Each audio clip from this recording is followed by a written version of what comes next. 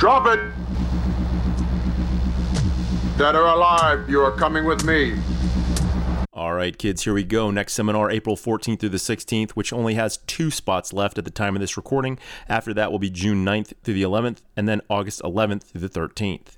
Training camps on the list. We have 2 self-sufficient lifter camps on the list, May 13th in Wichita Falls, then May 20th in Omaha at Testify Strength and Conditioning. Those cover the squat, the press, the deadlift, how to film yourself, and how to diagnose your own technique. Our camps in Seoul, South Korea still have some spots available, both of those on April 9th, starting with a squat camp in the morning, and then a deadlift and power clean camp in the afternoon, and when you sign up for both of those, you get $40 off.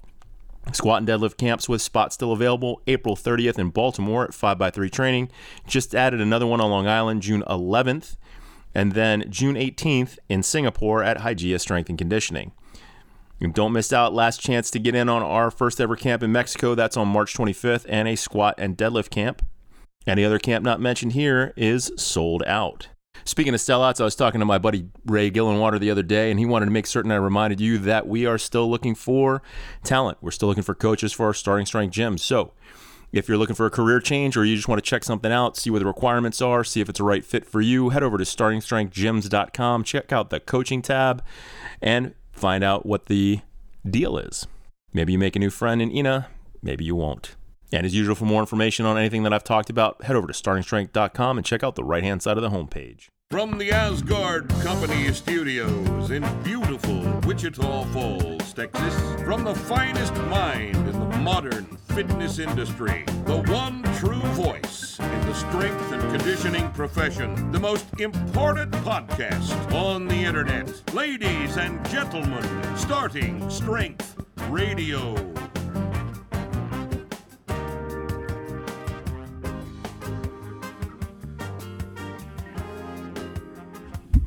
Welcome back to Starting Strength Radio. Yes. Well, it's so good to be here with all of you people today. Today we're going to do call-in Q&A. That's as opposed to our paper Q&A. Paper Q&A looks kind of like this. We have questions that you have written to us in various places. Where we take such questions, and then we print them out, and we sit down and read them, and then we discuss your questions, and entertain ourselves with the various aspects of various topics that come up in various questions from various questioners, right? So today, we're going to do a little different. We have a telephone line set up. It's kind of a holdover from the days of yore, isn't it? Yeah. When there was a line from them to us, and you talked over the line, right? The wire. Yeah. Yep. We just call it a line, but now it's just, everything's done over the airwaves at this point in the history of the human race. And we're going to take your airwave questions here in just a few minutes. But first,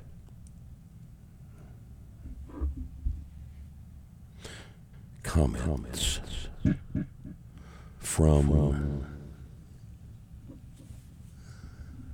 the haters.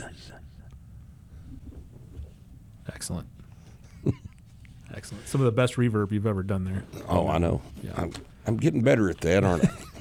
3 years later. 3 years later. Well, you practice it every couple of weeks, just like anything else. Yeah. Right? Training, practice, 2-factor model. That's right. All right.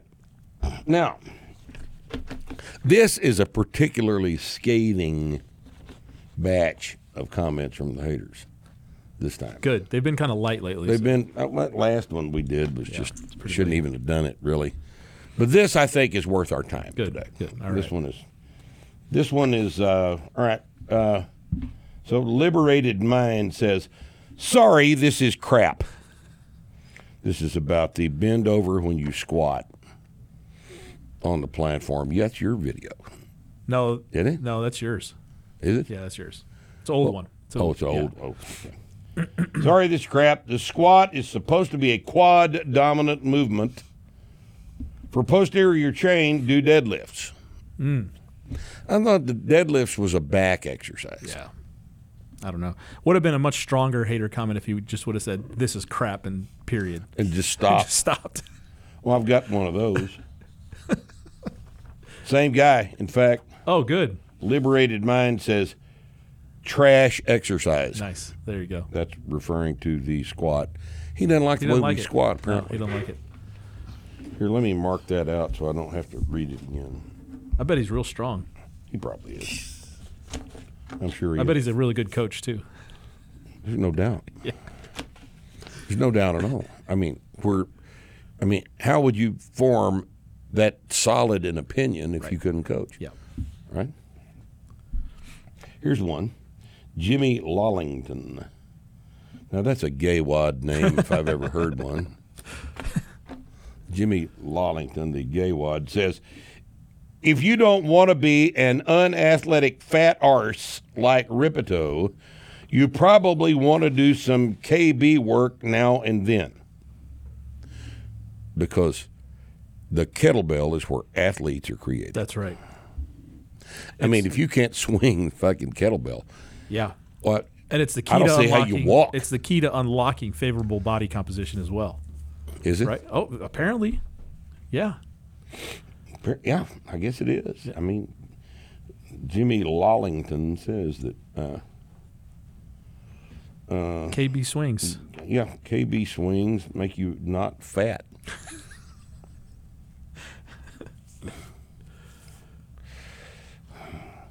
We still got some of those in the gym, you know. Yeah. I use them occasionally to put the phone. Yeah. To lean the phone on. We've got the door prop open. Yep. to the kitchen. That's with right. one right this minute. Yeah. Right now. Yep. Right now, there's one holding that door open. It's being put to good use. Although the door doesn't need to be held open, it stays open without the kettlebell. Well, what else are you going to do? What are you going to do with a kettlebell? Right. You've got a decent collection of them just sitting there. You know? Yeah, I know. I gave most of them away, though. Right. I had a whole There bunch was more, yeah. Yeah. Whole bunch of them. Yeah. So, let's see. Trap bar. This week's trap bar comments. Larry Welch says he probably would have kept sending his troops in World War I to get mowed down by machine guns. That's what everybody did. Do you see a connection? No. All right, and another one, an individual by the name of Simrit Nam says, big gut muscle talking, more lifting, disgusting. That's good. Apparently English is not That's like a Nam's first language. What's the Japanese poem? What's that? A haiku. That's like a haiku. Yeah. Yeah, haiku. That's what this is, I suppose. It must be. You remember how your teachers in the public schools used to have you write haikus? I do. Yeah. You know why they did that? Easy day for them. Because it was easy. Yeah. Yeah. And public school teachers are always looking for easy whenever they can get it, you know. Okay, let's see. This is the starting strength bench. We're talking about the beautiful starting strength bench manufactured for us by Texas Strength Systems. It's a piece of oak butcher block on top of a finely welded steel base. LOL at beautiful piece of furniture. I need gym equipment, not a coffee table. Ah. Now there's That's a fresh comment, too. We There's never heard that insightful. one. Yeah. look into the mind of Mike Sesson. Oh, that guy's great. He used to comment on every single Olympic lifting video. Oh, really? Oh, he's real pissed. Wow. Yeah, he's very angry. Well, I hope so. Yeah. I hope he doesn't sleep. It's funny. I haven't heard from him. Hey, Mike, fuck you. Yeah, we haven't heard from him in a while. You know what the fuck you're It's good to know he still. How about you churn on that a little while? It's good to know he still watches our videos, though. Well, yeah. Yeah, it is. Always good to know when people that don't like us continue to participate. All right. All right, here's this. This.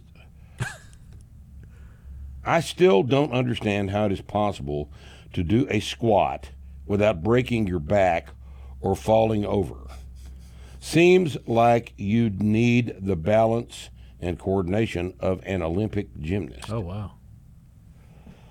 This is, of course, the It's impressive. one of the squat videos. Yeah. I can't tell which one it was. That's an impressive intellectual leap there, sir. I don't know. I can't determine whether this guy's genuinely confused or his razor wit is just so dry that I just fail to appreciate the. Well, anyway, all right. Now, not many left. All right. Savor them. Okay. There's common mistakes in the deadlift and how to fix them. All right. Some guy named Reynolds here says, y'all area great and all, but the whole shtick about always in contact with the legs is just wrong. Nobody competitively lifts like that. There is no point.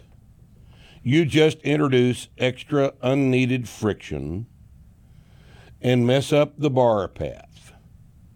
The bar should travel close to the legs. But if your cue is always touching, that just does more harm than good. Interesting. Because I have noticed a lot of very strong and very successful lifters putting shit on their legs, like baby powder, chalk, cornstarch, whatever. Baby powder on their legs indicates the need for some lubrication between the leg and something that would be contacting something it. that would be in contact with the legs. That's fucking weird, man. I don't know. We're obviously missing something here, aren't we? You know, for all the deadlifts I've done, I have never thought to myself, man, this friction up my legs is the reason why I missed. Yeah, friction on your legs point. is why you can't pull I never understood. That's the whole deal, Rusty. If you didn't touch your legs all the way up, while you'd be pulling 900. Yeah, 6, 7. You'd be pulling 900. It's just that friction to overcome. Yeah. The friction. I just never understood the people putting a shitload of cornstarch and all. Like, is it really that big of a deal? Right. I just never understood it. Oh, it's just something to do. It's just something to do. Yeah. It's something to do. Makes you look like a lifter. You know? Yep. The greatest lifters in the history of the sport used baby powder. So, Yeah. what are you going to do? Yeah. Why would you? You know want to be a that? great lifter? Yeah. What are you going to do? Baby powder. You're going to do what they did. Right. Yeah. Right? Man. Just like nobody competitively lifts like that. There is no point. So you want to do what people who lift competitively do because there's a point? Yeah. Problem is he's not even right. Then you about put that. baby powder on. But why do you put baby? I don't know. So anyway, here is another one about common mistakes in the deadlift. Someone by the name of Eric Schutte. I would like to know why Starting Strength changed their deadlift form from the older books to what they teach now because the new version is wrong. I think out of anything, first edition, second edition, third edition, the deadlift setup has been the most consistent, except for maybe the explanation of why. But the Yeah, I know. steps, The explanation of why is the steps have been the same Steps are the as same. long as I can remember. steps are the same.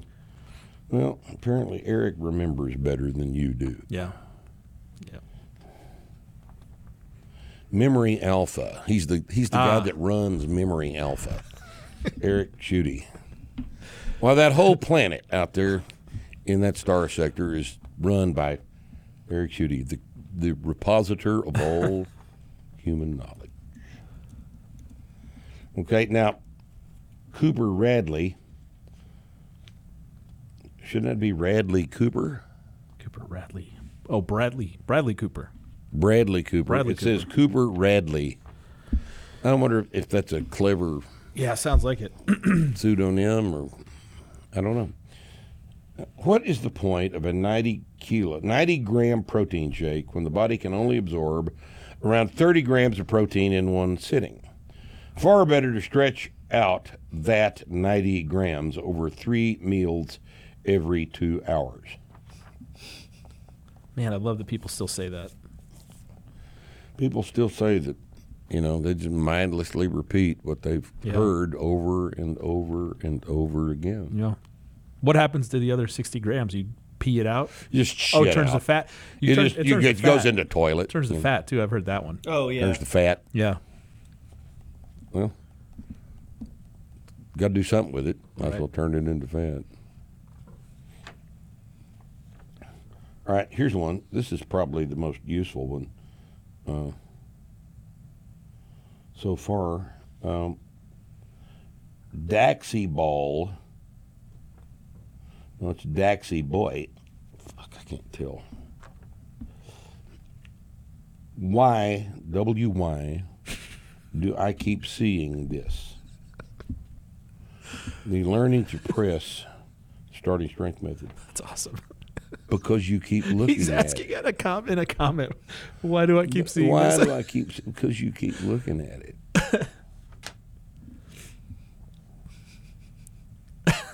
Oh, God damn. All right, that's enough of that shit. All right. Excellent. All right. Can't deal with any more of it. Not today. Sometimes I just reach saturation right in the middle of a sentence sometimes. Yeah. Just had enough.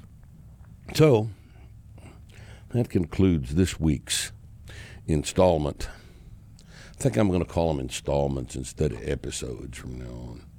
That's Didn't we actually the discuss this correct term. already? Yes. We already discussed this. didn't we? Installments. Episode is the whole thing, That's right. right? Yeah. An installment of this little segment is an installment, not an episode Right. in and of itself. Right. Right? Right. All right. Now that we've got all that straightened out for probably the third or fourth time, that concludes this week's installment of comments from the haters. All right. God almighty. All right. Let's do it. Now, it's time for me to put my little headphone thing in here and talk to you. Let me screw this in so that... Isn't that weird? Beard dandruff. You ever get that? No. No? That's No. fast. No. Uh-uh. You think my skin's dry or what? Yeah, it must be. Well, how do I fix that? You have any idea? Lotion. Ooh, in your Lotion. beard? Yeah, I don't know about that. Oil? Yeah. Don't know, man. A little bit of beard oil. Beard oil. My face doesn't get dry. That sounds kind of California. That's pretty clear. He probably uses beard I do oil, use doesn't it. he? I do use it. It keeps my beard soft and my skin hydrated. My elbows get dry. One of the things I appreciate most about Rusty is How soft my beard is. soft his beard is. At the gym, I'm constantly rip. Get your fingers out of my beard. Leave my beard alone. I'm trying to coach over here. Come up behind him. And It's just start rubbing my. oh, shit. All right, well, let me talk to somebody besides Rusty, All right. okay? Yeah. All right, now. All right. The queue is Rick? light, folks. Call in 1-855-490-0125. We got one. That's 855-490-0125. Got it. Yep. All right. All right? Here we go. All right. All right, you said, here we go, and nothing's happening. There we go. There he is. Hello. Hello. Hey guys, Hey, calling in from Canada here. My name is Martin. you're calling in from Canada? Do they know that? That's correct. They know that you're Yeah. calling in from Canada? And they're all right with that? Yeah. The government's letting me make this call. Well, you better hurry. Good. Yeah. That may change their minds Clock's at ticking. any Prime Minister, what's his boy's name? Trudeau. Is it Trudeau still? Yeah. He may decide that you and I are too masculine to be talking to each other. Well, And pose a I'm direct flattered. threat to his rule. Right. All right.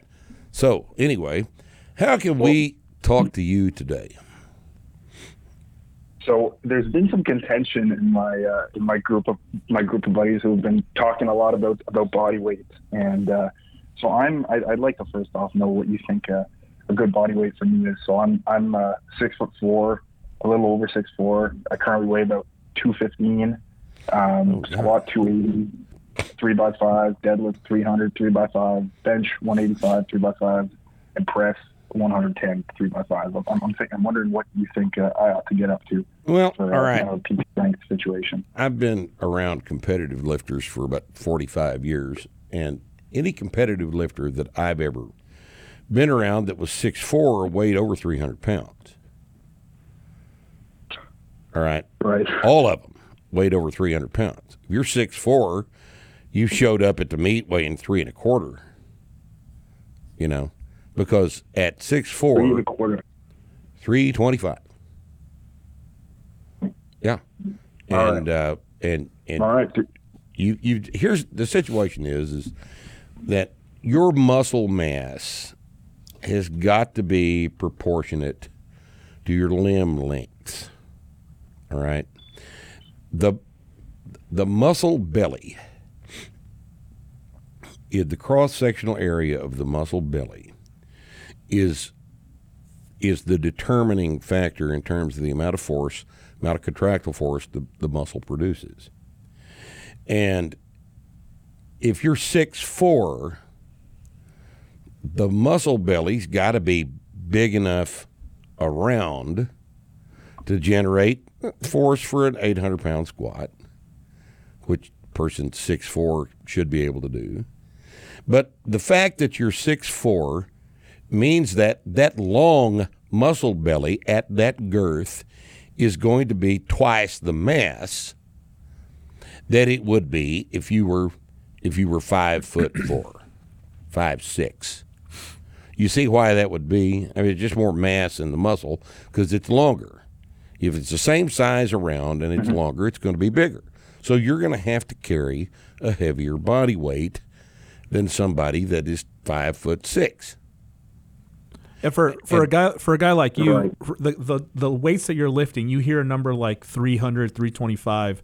You have to remember that you can't be 275 and 300 with a 400-pound squat or even a 500-pound squat. We're talking 550, 600 squat. Yes. Upwards Anyway. 700 deadlift. See, and I know that sounds preposterous to you right now, but one of the reasons it sounds preposterous is because at 6'4" and 215, you're not very strong right now. Exactly. And you're not going to be very strong until you gain some weight.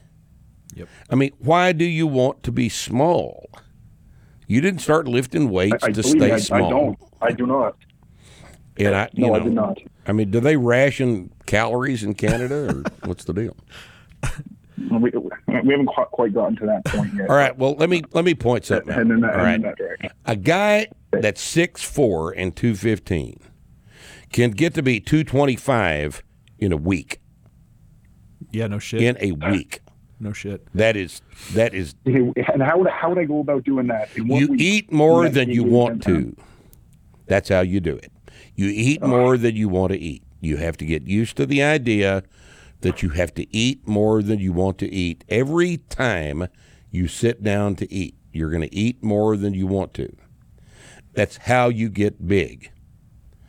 And you're not going to get fat. Right. You're just going to get what's going to grow is your muscle mass because you're training. He could be 275 and not even look a little bit fat. You could be 275 in 4, 5, 6 months, and all you're going to do is look better because your neck's going to be bigger, your shoulders are going to be wider, your hips are going to be deeper, your legs are going to be bigger, and you know if you put 2 inches on your waist, who gives a shit?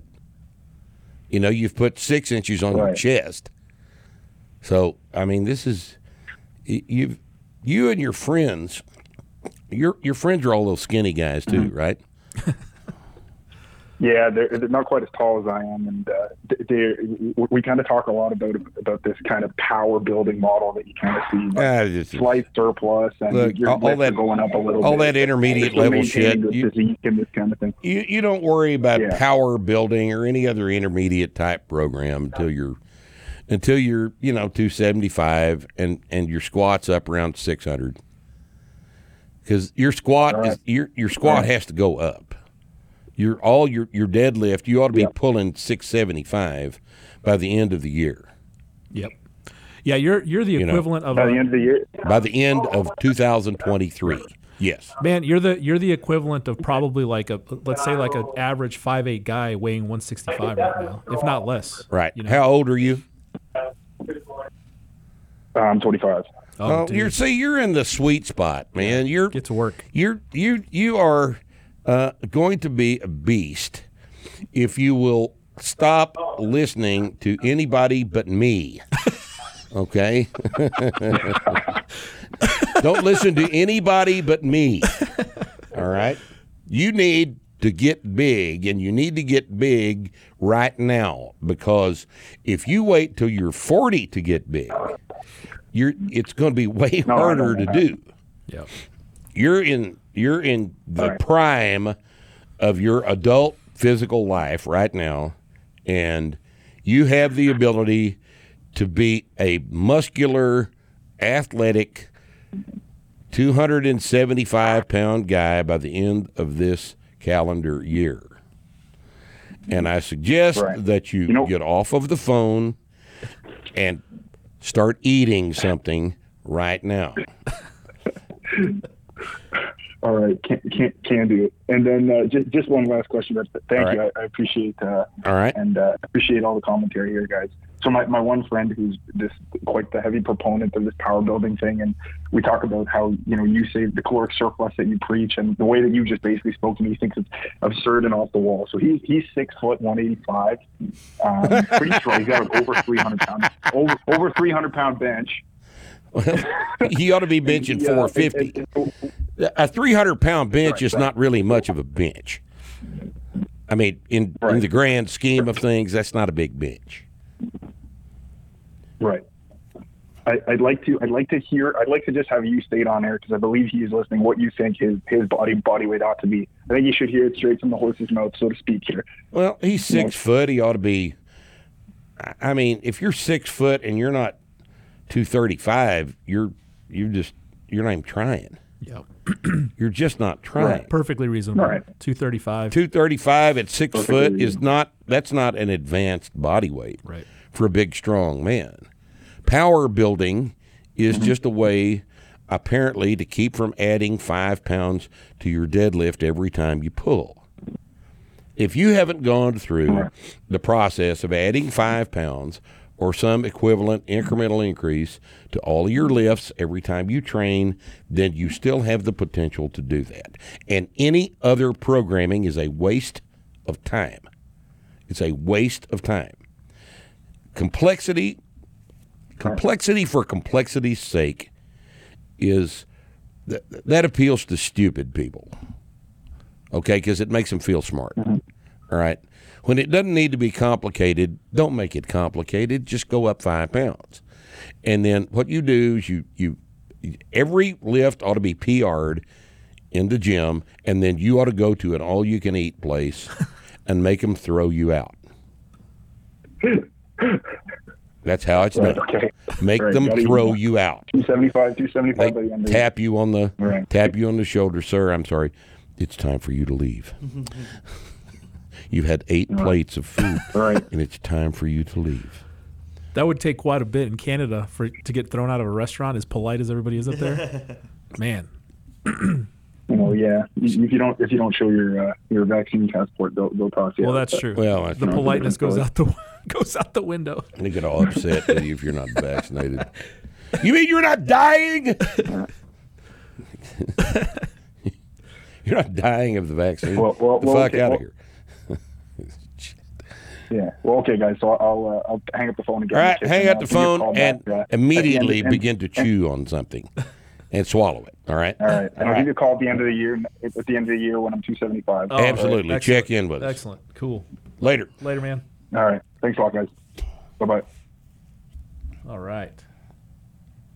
Okay. Now, Go. let's go. That was all right, wasn't it? Pretty good. Be so great if one of these guys actually listened and did what you told him, though. Yeah. Remember the one kid we had? He actually was my client. He said you told him to gain weight, and he gained 30 pounds in in a month. Yeah, I do remember He that. gained 30 pounds in a month. I do remember that. Yeah. And these people call in, well, you can't do that. Right. Well, except that you can do that. Yeah. And it's been done, and you just don't want to. So instead of saying, I don't want to, you say, I can't. Right. Which is, those are two different That's concepts. exactly right. Yeah. Right. Hello. You there? Right. You there? Hello. Hey, Rip. Hey. Hey. So I am a 25-year-old male. Just started the LP for the second time. Last year, I got to just about intermediate training. And Right. then my health just kind of started to start. And I ended up being diagnosed with intermittent relapsing multiple sclerosis. Oh, shit. And so I recently started back on the LP. I'm about a month in. My squats and deadlift are in the 300s. My bench and press are in the 200s. And it's been going pretty good It until sounds like yesterday. it is going pretty good. Yeah, but yesterday my balance was super off. My grip was super shaky. I kind of got stuck on the bottom of the squat. It kind of turned into a unintended pause squat sort of at the end. And then when I went to the bench press, my grip was just too shaky to safely do it. Right. And just cut the workout off there. I'm just kind of wondering what your thoughts were for training around multiple sclerosis. If you've got multiple sclerosis and as a result of that you have balance problems and stability problems, you have to not train that day because you don't want to drop a bench press on your face. Okay, now that's just common sense. If it's not there, it's not there. All right? We have trained people with multiple sclerosis. We've got several members across the gym chain with multiple sclerosis, and we deal with it. You know, bad days, we don't train. Good days, we push real hard. One of the things that we focus on is that multiple sclerosis does not respond well to a hot environment. You don't want to get sweaty and hot when you train. Where do you live? Yeah, that is the main trigger of mine. It's always in the summer. My symptoms get worse. Right. Where do you live? Arkansas. Why don't you move north? Seriously. I'd like to. I live in a little bit, but Seriously, kinda bad. I mean, move Yeah. to where it's not hot. You know, that you'll enjoy being there a hell of a lot more, and you'll get to be a lot older if you just move somewhere where it's not hot. I mean, there's a perfectly good reason for North Dakota to be there. You know, Right. I mean, it's they ought to make resorts up there for people with MS. Although it does get hot. It gets hot up there, yeah. On occasion, it gets Yeah. hot in August. They'll have a 91 degree Not day. Or something. Arkansas hot, though. Yeah. No, it's not Arkansas hot. Arkansas is hot like Wichita Falls is, which is horrible. You can drink the You there? Hello? Yeah, I said you can drink the air over here in the summer. Yeah. Yeah, I know. Shit. I know all about it. I know all about it, man. 105 at 60% relative humidity. It's just, that's just bullshit. It's just bullshit. But And we don't even have MS, man. Fuck. right. This has been a mild winter, though. You'll have to say that this has been real nice weather for about 4 months. But we're going to pay for it in June, July, August, September. So Do you know when you wake up or as you're going about your day that you're going to have a rough one in the gym, or do you get started and then... Yeah, like yesterday, I kind of woke up. I kind of felt like my head was kind of full of water. Stepped outside, the sun was just blinding my eyes. So I kind of could tell at the beginning of the day, yeah. Right. So you get an indication in advance Well, you're just going to have to pay better attention to that. I wouldn't, if I were you, I would not get under a bench press that I was at all worried about being able to hold. That's how you get killed. Yep. Or permanently disfigured anyway, you know. And that's not EMS's fault, that's your fault because you didn't pay attention. When you can't stabilize, don't put yourself in a stability situation. That's just, you just have to pay attention to that. So on those bad days, you would just recommend just holding off on all training? That's what I would do, yes. I would, and here's something that just occurred to me. Have you had your testosterone checked? Actually, yes. Got it checked. Last time I got real sick last year, it was in the low 200s. I've been on TRT ever since. Well, good. Now, let me ask you another question. Does the TRT seem to positively affect the MS?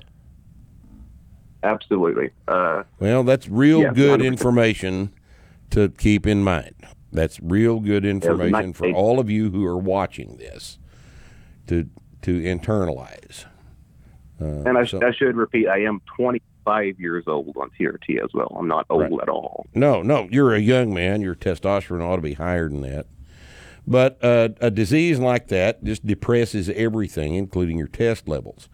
But we have the ability to positively affect test levels with TRT, and that needs to be kept in mind. Those of you that have MS need to keep that in mind. And, take the bull by the horns here. You've been handed a real shitty hand of cards, and you got to do something about it. So anything you can do along those lines is going to help. I would think maybe some Anavar would be a good idea too. Anavar heals things up. Oxandrolone is what I'm talking about. And, if you can find some of that, that might help too. But most importantly, in a situation like yours, you are going to have to adjust your training to the day and what's going on that day. And if you are if things are shaky, go home. Go home. You can train tomorrow. You can train the day after tomorrow. But if you drop a bar in your mouth, you don't want to do that. When were you diagnosed? Is it fairly recent? Yeah, it was about a month and a half, 2 months ago. I got real sick last summer, a bunch of weird liver enzyme stuff, balance stuff, nausea, dizziness. Right. And then it kind of got better towards the beginning of fall. Then I caught COVID, which damn near killed me. Recovered from that, and now I'm training again.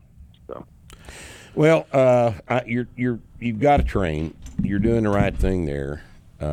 You've got to train. I think you're, the TRTs. You have to do that. You have to do that. Right. But you need to pay attention. Don't let your training become so important to you that you ignore the things that could make your training dangerous. All right. I knew a woman who was diagnosed in her late 20s, and at the time when I met her, she was in her mid 50s, and was very, very active, and never stopped training. And after a few years, she had almost no symptoms. Right. So in her 30s, I've heard of it resolving like this. Yeah, in her 30s. After her 30s, she had no more symptoms, and then she just made sure to keep training. Never stop, because she was scared that it would, that all her symptoms would come back. It's pretty amazing. Right. No, I think, I don't know where your head is on this right now, but I think that you've got an opportunity to positively affect this diagnosis. And I'd encourage you to keep after it, but don't get hurt. Pay attention. Pay close attention. If shit's shaky, go home. Do it tomorrow. Right. Yep. All right. Well, good luck with you. What do you weigh? I'm 5'11", 285. Well, you're probably in a good body weight situation. You might have a couple of pounds of belly to get off.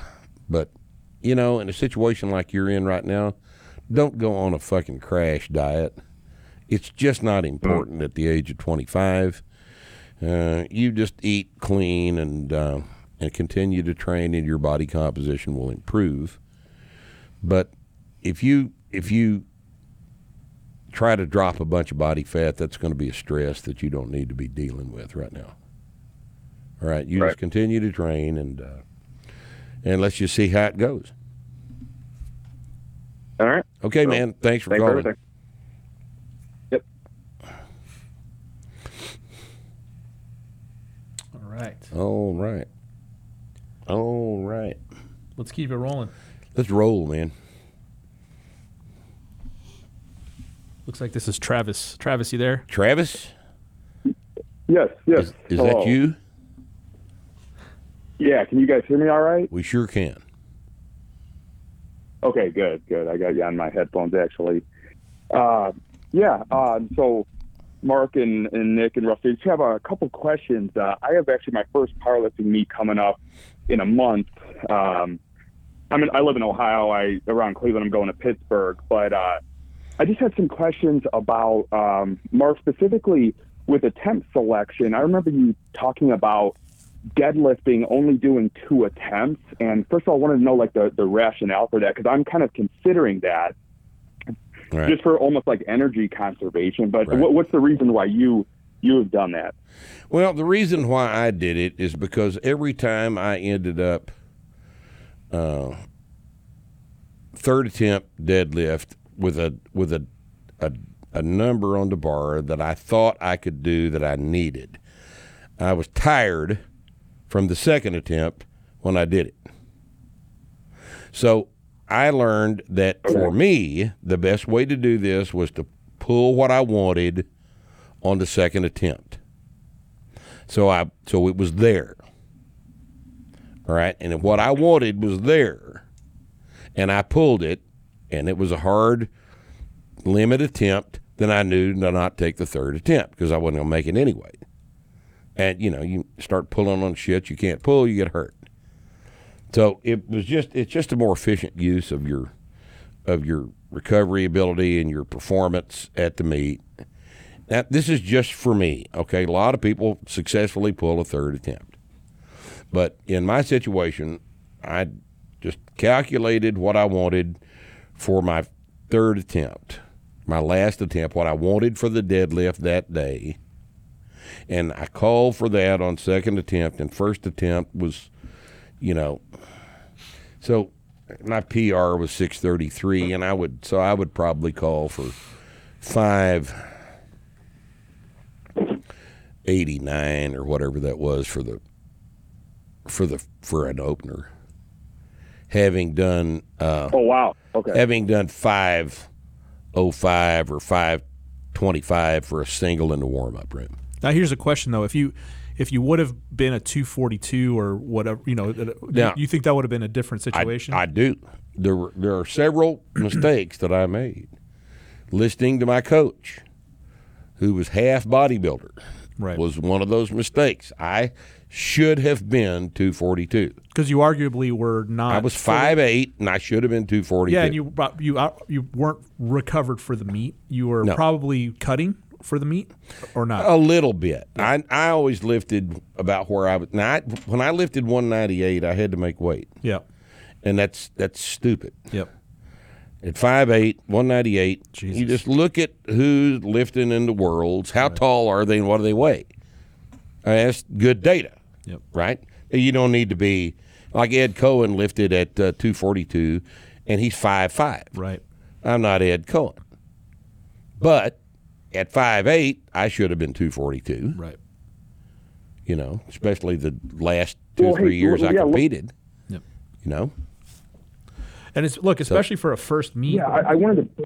You said this is your first powerlifting meet? Yeah. So actually, let me back up. So I've done your guys' program pretty much by the book for 3 years, and so I have pretty good numbers. I'm actually in I was going to try to do the 105 kilogram class, 231, but they don't have it, so I'm doing 242. So I actually right now weigh about 238 or so. Right. But yeah, like my squat, my current PR, and again, I do this all at home, basically with myself and my wife filming these from different angles. But so far, my 616 my PR single, and so I imagine my and then for my bench is actually by far the worst of the three. I've done a 358, but again with the pause, and my biggest thing is just working on the commands and the pause and all this. And then deadlift, I pulled a 660. So yeah, that's I pretty figure good. These How tall PR are you? Attempts, these PR attempts, 5'10", 5'10 and a half. Okay. And your body weight right now is 238. Like 238. Yeah. I'm not cutting or any. I mean, I'm almost massing to the meat, so I don't want to. Yeah, you want to go weight over. What's the weight class? 242. 242. Yeah. 105 to 110 is the weight class. Is 105 a weight class in that federation? Should be, right? No, it's a USC APL meet in Pittsburgh. They didn't have a 105. So 110's the next one. But I'm just doing this to see how I feel about competing, if I want to, keep going. And, I figure my current PRs I plan to kind of do as my second attempt. And my first attempts would be like, what I would do on my first meet? Would be. I wouldn't do that on my first meet. I would do my current PRs on my third attempts. Because that strategy will work for your third or fourth meet when you understand, when you're more comfortable in the room and you know what the hell to expect from the judges and all this other shit that are factors right now you've never experienced. All right. Now, for an Olympic lifter, I would never suggest call for a PR snatch and clean and jerk on third attempt because you're not going to make it. But we make PR deadlifts in meets all the time. But for your first meet, I would take those numbers on my third attempts and just get a total. Because you may fuck something up in terms of the rules and, procedures that have to be followed on the platform. And you don't want to post a, artificially low total because you made a procedural error. So I would So your squat is 616, right? Yeah, it moved pretty well, and I definitely got depth. And what I think I'd do is I'd open with, maybe for my first meet you might open with 551, and then jump up to 5. What is that number? 585, 591. Whatever it is. You used to know the loading chart much better than I do now. Yeah. And then take 616 for your third attempt. And on your bench, I'd open with 330, and then I'd go to 348, and then 350, 359, I guess is the number. 2 or 356. I'm trying to be the conversion. I'm trying to get familiar with. I used to know I used to know all the convert, but I hadn't used it in a long time. And then I would on the deadlift, you're pulling 661. Barely got it, but yeah. Well, you need to do. You need to open with 580 something. And then 628, and then 300 kilos, and those ought to all be doable numbers, especially if you come in weighing 242 that day. You're going to have a little bit more mass on you, and they won't be as hard as you think they are. But this first meet needs to be you exploring the procedure that you have to follow at the meet, not you worrying about your PRs. All right?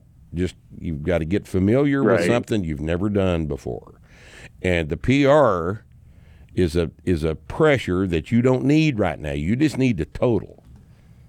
Without fucking something up, you're going to have to make sure that your depth is correct on the squat. Because they actually, the only good thing about USAPL is they actually judge depth on the squat. Bench press. The rules got to be followed on the bench press. The deadlift. Don't set the deadlift down until you get the signal. So, and they're probably going to have some dumbass standing behind you, too, on the deadlift for reasons that completely escape me to understand. So, you know, you're going to have, that's going to be an unfamiliar factor, you know. Is this asshole going to touch me? Right. You know. So, I really have no idea why they do that. They want to get two people hurt instead of just one. Is that their reasoning? I don't know why you're asking me. I don't know. I don't understand it. Yeah. I mean, I'm just asking for some, you know, speculation. Well, because people fall down now, so people fall. You know why people fall down on the deadlift? Yeah, because they're all looking up at the ceiling when they deadlift instead of the floor in front of them like they ought to be. Right. But because that's the way all these idiots coach the thing. You know, well, you can't balance by looking at the fucking ceiling. Well, their foot is effectively 4 inches wide because they have a super wide sumo stance. Yes, because it's at an angle. Right. Yeah, it's I don't know. So anyway, what I would do, that's what I would do if I were you on my first meet. I would not be concerned about PRs on the individual lifts. I'd be concerned with getting a good total and learning what to expect from the meet and if you want to go to another one. But don't put a bunch of pressure on yourself about PRs.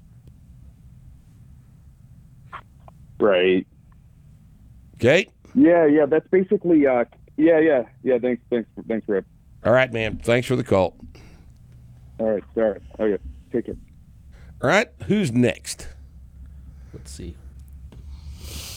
I don't trust the recording. It says James, but we'll see.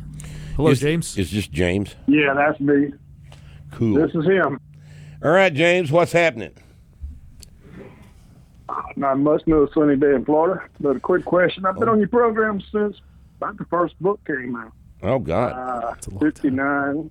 My numbers are still good for, I guess you're fighting a decline in the numbers, but that's okay.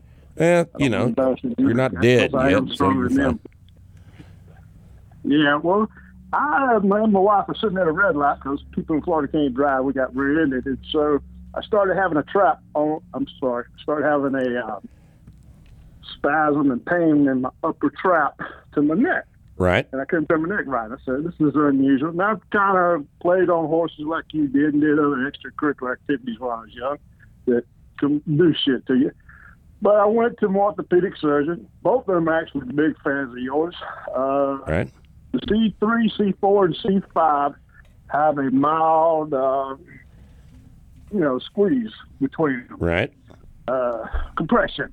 Mm-hmm. So when I squat, according to your program, I don't know. I emailed a guy that goes through your coaching system over in Tampa where I used to live. He gave me, he went through Dr. Sculler's video and kind of explained it to me how to work back up until the stiffness goes away, but I couldn't get an orthopedic appointment or MRI until this week. So my question is, with that type of injury, he doesn't know if it was from the whiplash or from older injuries. Is there anything to do to strengthen that? He said you need to keep that strong up around that neck. All right. No, there's not. I only do your basic lifts. Now, here's the situation. All right. The function of the muscles around the spine, and that's the whole spine, cervical down to coccyx. The function of all of those muscles is isometric. They hold it still. All right. Now, when you deadlift, when you squat, when you bench press, when you press overhead, the function of the neck is to be still. And it's to be still in normal anatomical position. So if when you deadlift, you are lifting your chin because of eye gaze direction or whatever the hell else you're doing wrong, you're fucking the thing up. Don't lift your chin. Look at the floor in front of you when you squat and deadlift. And the reason for that coaching cue is specifically for the purpose of holding your neck in normal anatomical position, isometrically. You ever notice how you didn't do any direct neck work, but you've got a 19-inch neck without having done any neck work? That's Me and because my wife got some both big fucking traps. Yeah. Yeah. Traps and neck are isometric. They grow isometrically without you having to do any direct neck work. Don't do direct neck work, especially don't wiggle your neck around if you've got some injuries, C4, 5, and 6. Don't wiggle it around. Keep it still. All right? Keeping it still makes it strong. All right? Now, here's the other thing that stood out from your question. Don't go to an orthopedic surgeon with a neurosurgery problem. When your back is fucked up, you go to a neurosurgeon. When your neck is fucked up, you go to a neurosurgeon. You don't see an orthopod. That's not the kind of shit they do. All right? Now, if you've got something going on at 3, 4, and 5, and you don't have just a patent rupture or something wrong, if you don't have an osteophyte that needs to be removed in there, a neurosurgeon is the guy to consult because he's not going to operate on that. Unless there's a reason to do that, he's not going to operate on that. And none of them said they wasn't going to operate. They said just keep on doing what I'm doing. That's exactly what I would suggest. But you need to review your form and make sure that your eyeballs are on the floor when you squat and when you deadlift, so that your neck will stay in normal anatomical position. But it sounds to me like you're doing fine. Yeah, and I don't want to embarrass some young cats, but my lifts are stronger than theirs at 59 at 225 pounds. Right. Anyway, hey, Rip, it's been a pleasure. Thank you, sir. All right, sir. Thanks for the call. Jacob, you there? Yes, sir. Okay, Jacob, what are you doing, man? What can we do for you today? So I'm a lucky man. I have a fiance. We have a garage gym that we built when COVID shut our gym down, which, lucky as hell for that. I've been training for 8 years. You're not lucky. You're just intelligent. There's a difference between luck and intelligence are two different quantities, all right?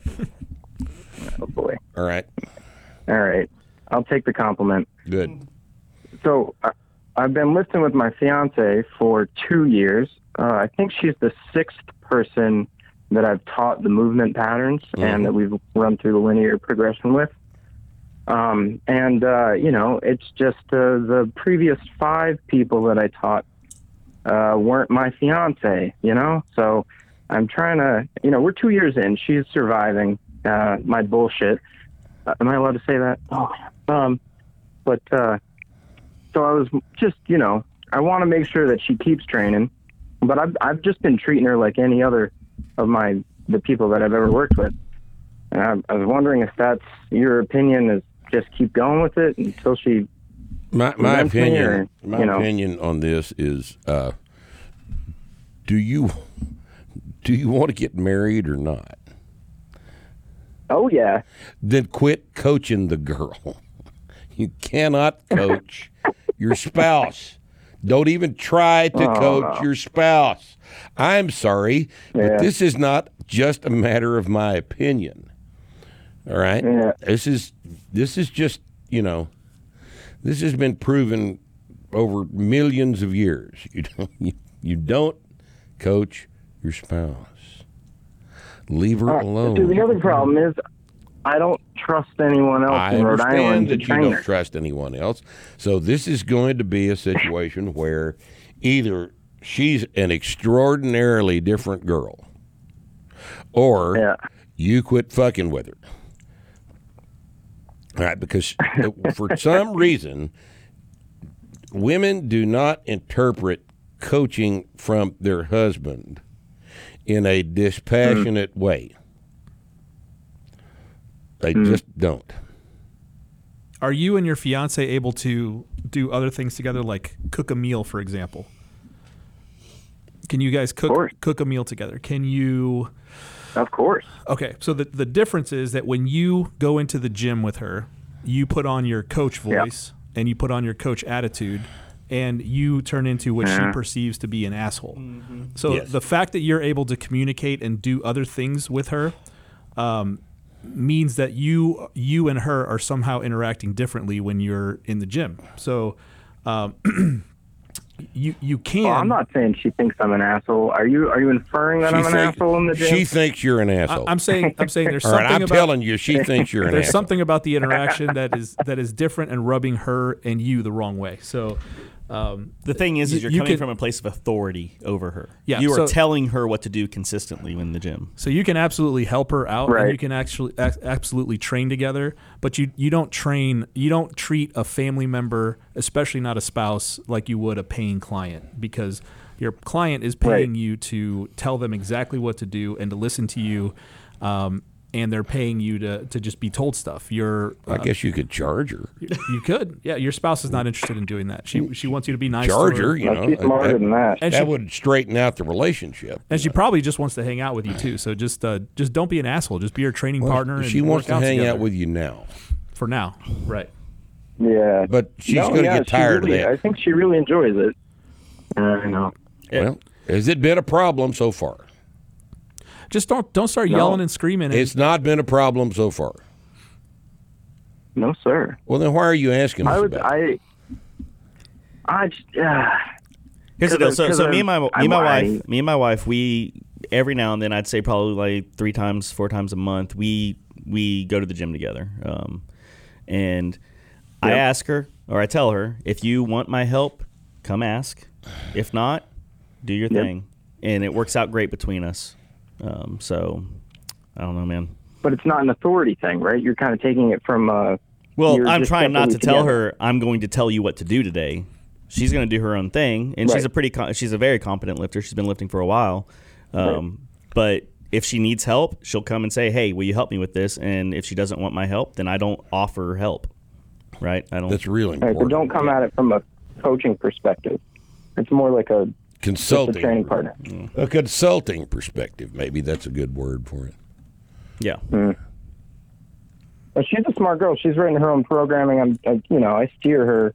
She asks me my opinion, but she's driving the programming. I'm like, this is what we do. So this is what I'm going to do. This is what I've been doing. I've got my. Once again, why are you asking us about this? If it's not been a problem, yeah, it seems like you got it figured out.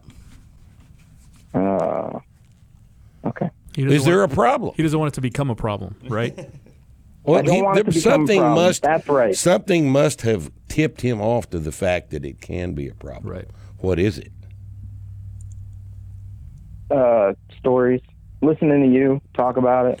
I'm telling you what my experience has been, and my experience and the experience of lots and lots and lots and lots of other people.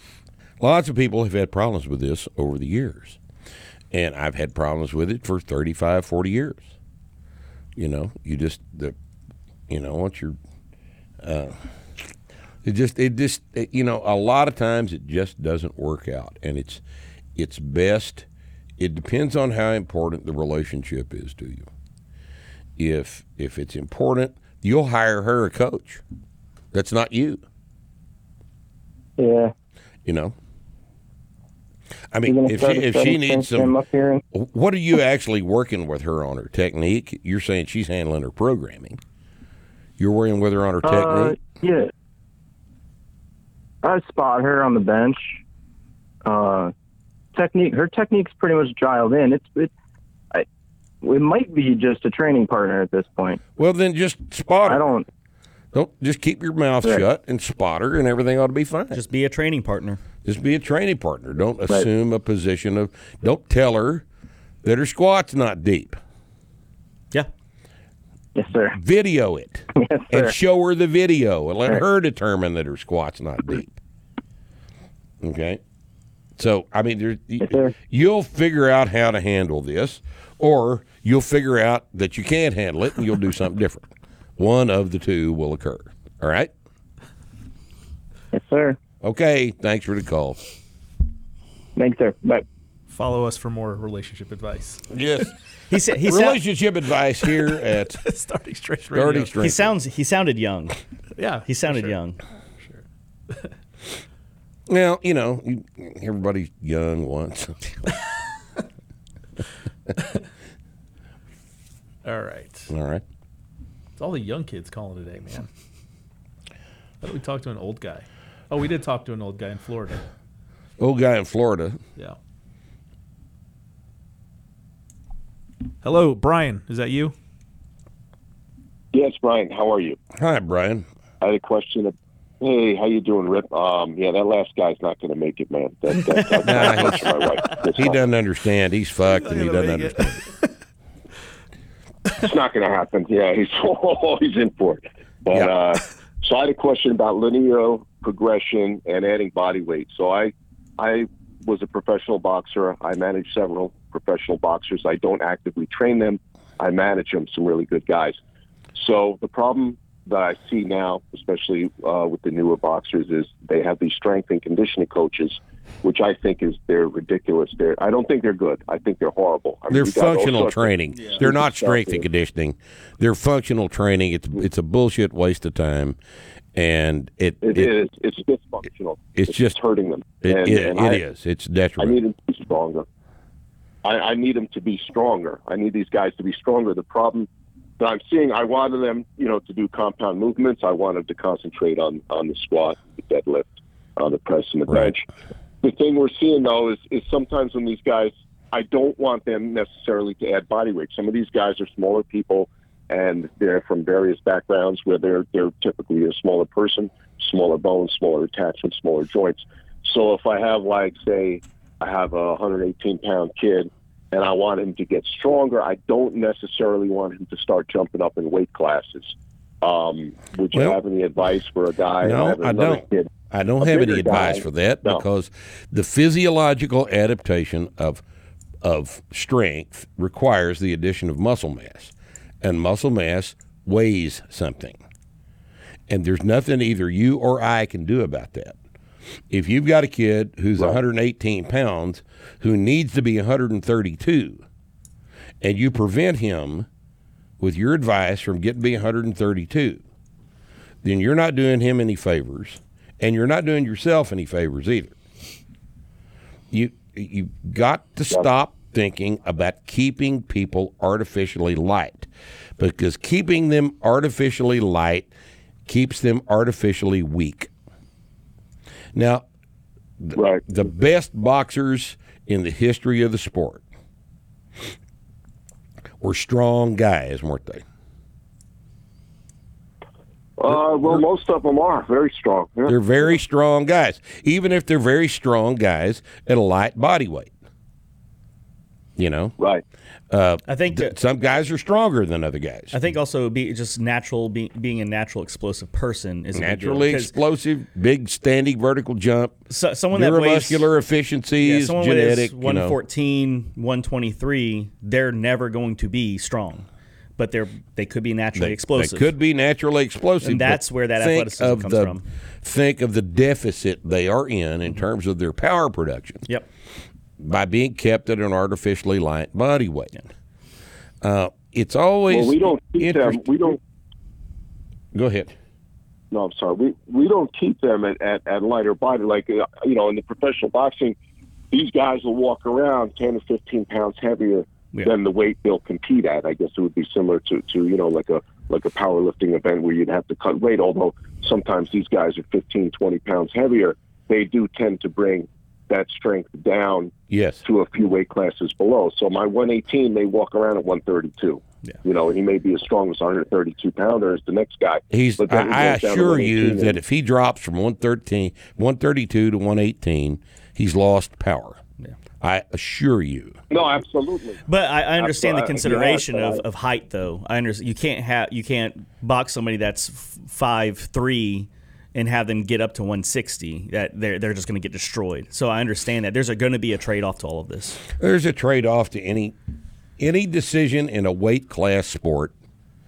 There's going to be a trade-off. Yeah. I understand that. Mm-hmm. I understand that. But if you've got a guy that could compete in the 148 and you keep him at 123, you're fucking him up. Yeah.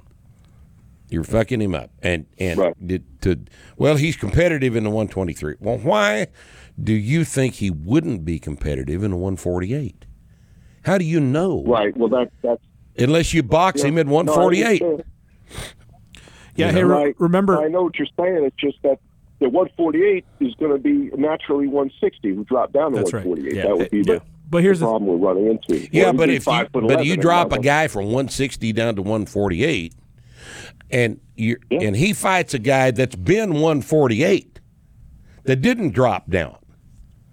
That's the factor. Right. That's what I'm saying. That's the factor. I'm saying. Like, these guys they'll just drop down for the weigh-in, Rip, and then they'll put 10, 15 pounds on overnight. Yeah. Hey, remember? So you've got like a 24-hour weigh-in. Mm-hmm. Yeah. Remember. Well, that's. Yeah. Remember that the guy. Oh my God! The guys carrying around more muscle are going to be able to drop weight easier. They'll be able to put weight back on easier before the night. Between the weigh-in and the actual fight. 24-hour weigh-in. So either way. 24 hours. So yeah. Either way, you're. It's not a weigh-in then. Either way, you're in no. There's no negative to getting to starting the process of getting someone bigger and stronger, especially if they're young guys. If these guys are under 25 years old, you shouldn't hold them back. If they're getting close to a fight, then you've got to manage the weight and stuff like that. But look, if you got an explosive kid who weighs 114 pounds, and you put 10 or 15 pounds of body weight on him, he's not going to respond to strength training the way your average teenager responds to strength training. He's going to respond very, very well because he's explosive and he's going to get much, much stronger. So what you're considering then is not putting on X amount of weight because you want to keep him at a certain body weight versus putting on a little bit, some manageable amount of weight, let's say 15 pounds or something, but potentially tripling that kid's force production because he's so explosive. You understand what I'm saying? Now, I know what you're saying. I just don't want them to go with these strength and conditioning or whatever these guys are and just put on garbage weight for just putting on weight for weight's sake. Yeah, they got to get measurable. Yeah, they're training. Measurable. They're training hard. Those kind of strength coaches are not going to put any body weight on them anyway. No, they won't because they're not capable of doing it. They won't. Yeah. You put on body weight from the squat, the deadlift, the press, and the bench. That's how you put on body weight. By training that affects all of that muscle mass all at the same time. That's how you get big and strong. Well, you don't do it with single-leg Bulgarian split squats.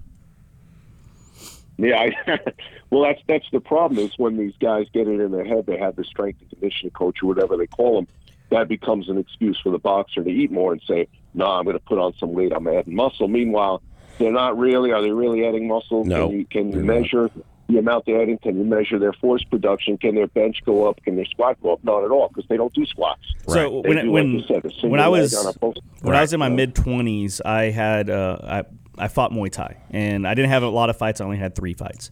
But I walked around naturally at 145, and I told my coach, I'm not cutting. I refuse to cut. So I would consistently fight guys that were 10, 15 pounds heavier than me. And because I had a weightlifting background and I was strong, I could hit real hard. And that helped me out tremendously. I only lost one of those fights to a decision. So I don't know if that helps at all, but I never cut weight. I fought guys that were a little bit taller than me and who were a little bit heavier than me, and it never fazed me. I never walked into the ring and said, fuck, that guy's big. Not once. No, I mean, I had the opposite. I was walking around 175. I'd cut down to 160 within 2 or 3 days. I'd weigh in at 159, 160. The next day I'd walk in the ring at 72. Right. And I found it much, much easier. But then again, everybody else is doing it as well. Yeah. But by the same token, had you not gone through the stress of dropping 15, 20 pounds of body weight. Had you not gone through the stress and had to recover from that artificially imposed stress, how would you have been in the fight? Well, I would have been fighting somebody who probably came down from 190 to 175. So that might have been a problem. And it would have been I don't think you're appreciating what I'm telling you. No, I know what you're saying. I don't want to get performance here. Hey, look, man. The point is that these kids need to get stronger, and when the decision comes, they're going to make a lot of progress without gaining weight at first. And when the time comes that it's like, okay, we're going to, in order to keep making progress here on the strength side of things, we're going to have to gain some weight, and it's going to be, whatever. It's going to be tough for these kids to gain weight anyway because they're boxing, they're doing that however many days a week. They're not eating enough, right? So it's a problem that actually doesn't even exist because you're not going to get these little motherfuckers to eat enough food to gain weight anyway. So you got to get them as strong as you can, and when the time comes where the question is, do we keep strength training and do the things that are required to keep getting stronger, then you're going to have a separate conversation with yourself and with them about what to do at that point. But what you don't want to do is have all these thoughts and arguments ahead of time and not do anything, because then that's just pointless. Like, get them under the bar, get them strong, and see what happens. The good thing here is that you realize the problem over at strength conditioning. These guys are not coaching strength and conditioning. They're fooling around, and they're playing games. They're confusing. Have you read my article called "The Two-Factor Model of Sports Performance"? Yes, I have. And I have. What those guys all do is try to make practice general and training specific, which is the opposite of what it ought to be. That's their primary problem. They have no concept of the difference between training and practice, and they have no concept between the difference between physiologic adaptation and skill. There are two different situations. All right, and it completely eludes them because they're herd animals.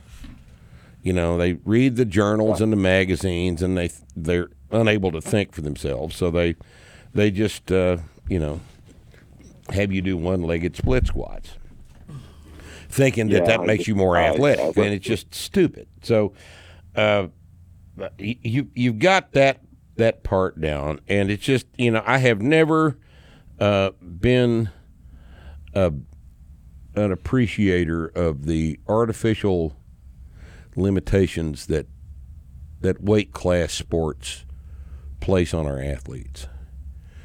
I competed in powerlifting for about 10 years, and I know what making weight does to me. I know what making weight does to the people that I trained with, and I also know that the heavier you can go to the meet, the better you're going to lift. And I just, I may not appreciate the fact that the heavier you box, that hadn't got anything to do with how hard you can hit the guy, but I kind of think it does. And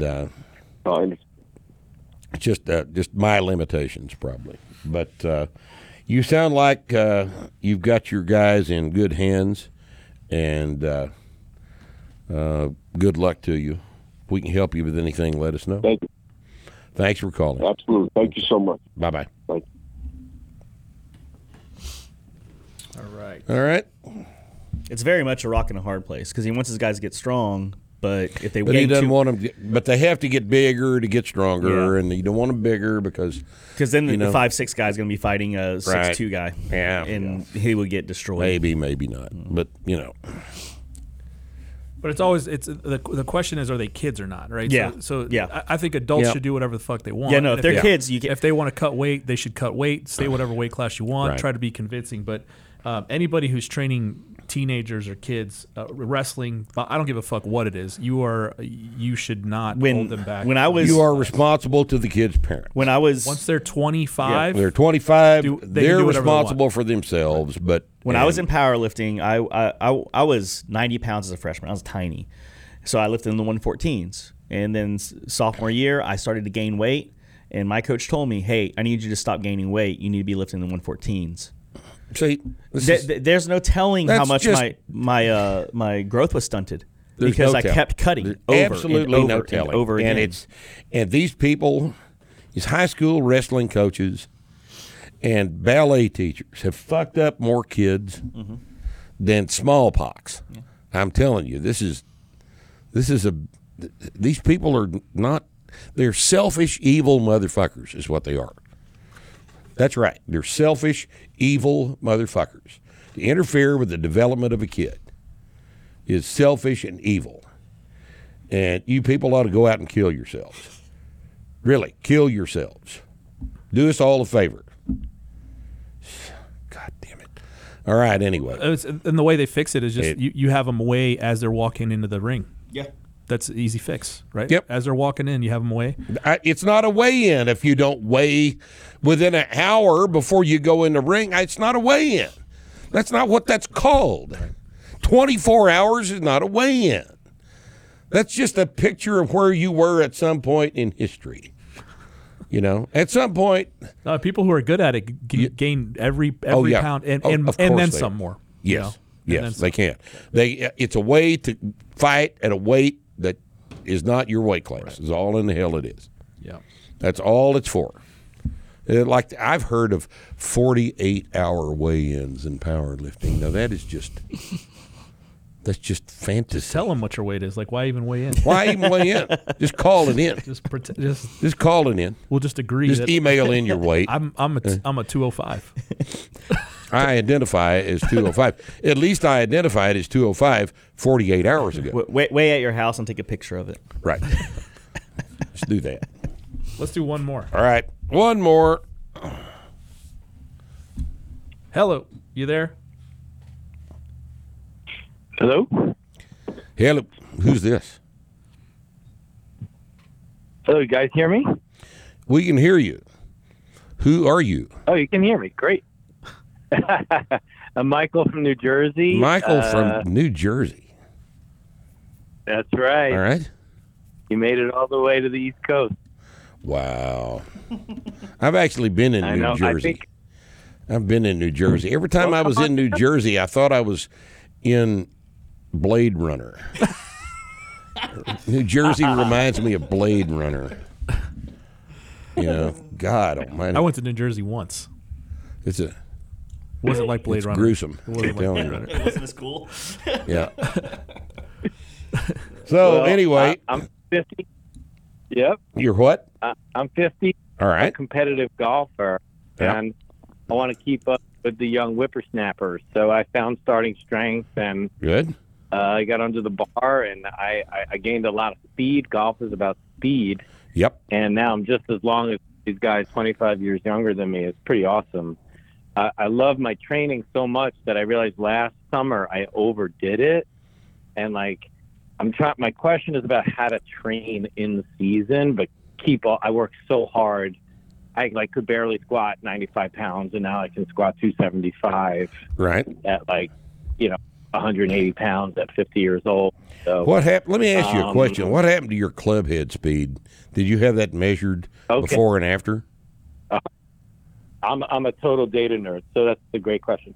So in 2018, I was about 99 miles an hour. It's very average for like a above average male amateur.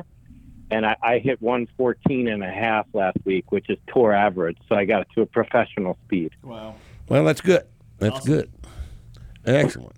You know, and even if that doesn't go up much from here, I mean, what are your lifts at 180? You said your squat's 275. What's your deadlift? Yeah, deadlift like 305. Bench press, I don't max. I got like 190 for 5 a few weeks ago, so maybe in like the low 200s. Mm-hmm. I was real weak so I'm proud of the gains. You know. Well, you're doing pretty good. there's at 180. How tall are you? I'm 5'8". 5'8", 180. I gained a bunch of weight. You gained a bunch of weight. You could stand to be 190. You could stand to be 190, and your lifts. I told my wife my goal is 190. I think you need to weigh 190, and I think you probably are going to end up with a 375, maybe a 400 squat, 450 deadlift, and a 275 bench, and probably a 200 press. And I think if you work for those numbers, then your club head speed's probably going to go up to 121, 122. And see, here's the deal with that most people don't understand about how this applies to power. All right, you're going to move as fast as your neuromuscular efficiency will allow you to move. Yep.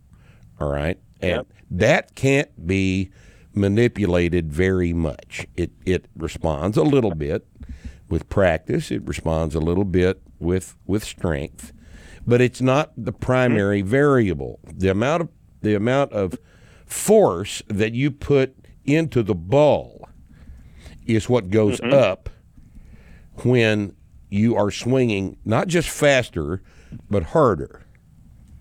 And it's we use this example in the seminar all the time. If I've got a guy with an average standing vertical jump, college kid with an average standing vertical jump at 22 inches, that's not athletically remarkable at all.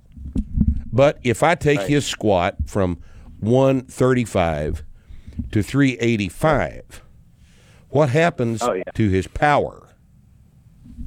It's four times it goes up, right? because F is force production times distance over time. If you triple the numerator and you leave the denominator exactly the same, P goes up. Competitive golf is fatiguing, right? I'm out there, it's 90 degrees, it's about 5 hours. No, I understand. And the stronger you are, the stronger you are, the less susceptible you are to fatigue. That's absolutely true. But would you alter should I deload in season and just keep the intensity high and the volume lower? Well, at the age of 50, your volume should be low anyway, and your intensity should be high. The volume is relatively lower. I've taken that in. I've heard you guys say it many times. Right, and I would. I don't know that I would. How often do you go 3 or 4 weeks without playing golf? In season or off season? No, is there a season? Do you play golf all the time? Oh yeah. No. My season basically we joke. Our season starts when the Masters is on TV. So mid-April through September. So we got about we get about 5 months in season, and I have to take I take months off in the winter. And that's when I train real hard and try to make, new gains. All right, I would train real hard in the winter, and during season, I would try to get 2 workouts in a week, and that'll be enough. And then if you're training 3 days a week in off season, you absolutely can make progress during your golf season. You just the time has to be allocated to the gym.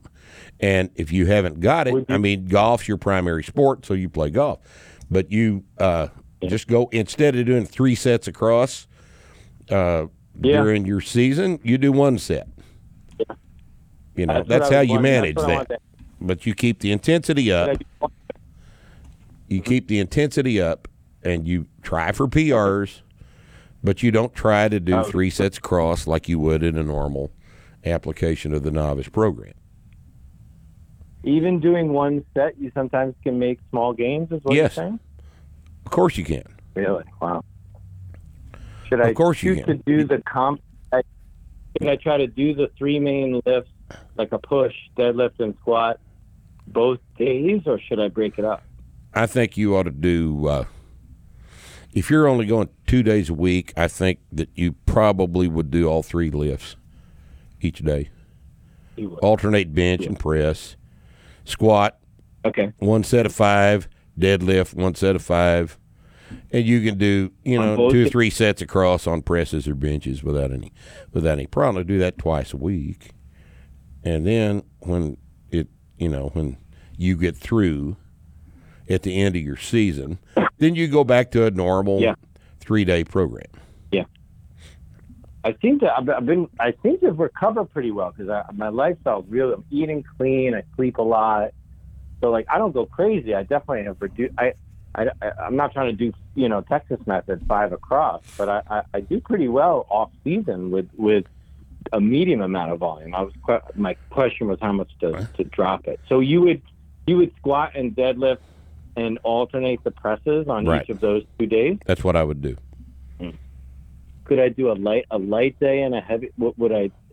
Well, keep the intensity instead up of on a light day, you might do a 1 day where you do sets of 3 on the squat, sets of 3 on the deadlift, and then on the other day you might do a set of 5, and you would adjust the loads for the reps, and do both of them heavy.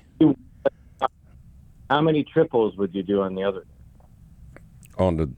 I'd do 1 triple. Only 1 triple. And 1 set of 5 on the squat and deadlift. I would do 3 sets across on the presses and benches because they're not as fatiguing. 100%, yeah. But that's what I would do. So let me just make sure I heard. I think your approach here is progressive for golf. Golf seems to be resistant to the idea that there is a training component to it. Most people approach golf like it's a game, not like it's a sport. A sport has got both a training and a practice component. A game like billiards is just practice. Yeah. Right. Well, it's really cool. There's some research out there, and the highest correlation with club head speed is actually 1 rep max back squat. It's out there. It's in the literature.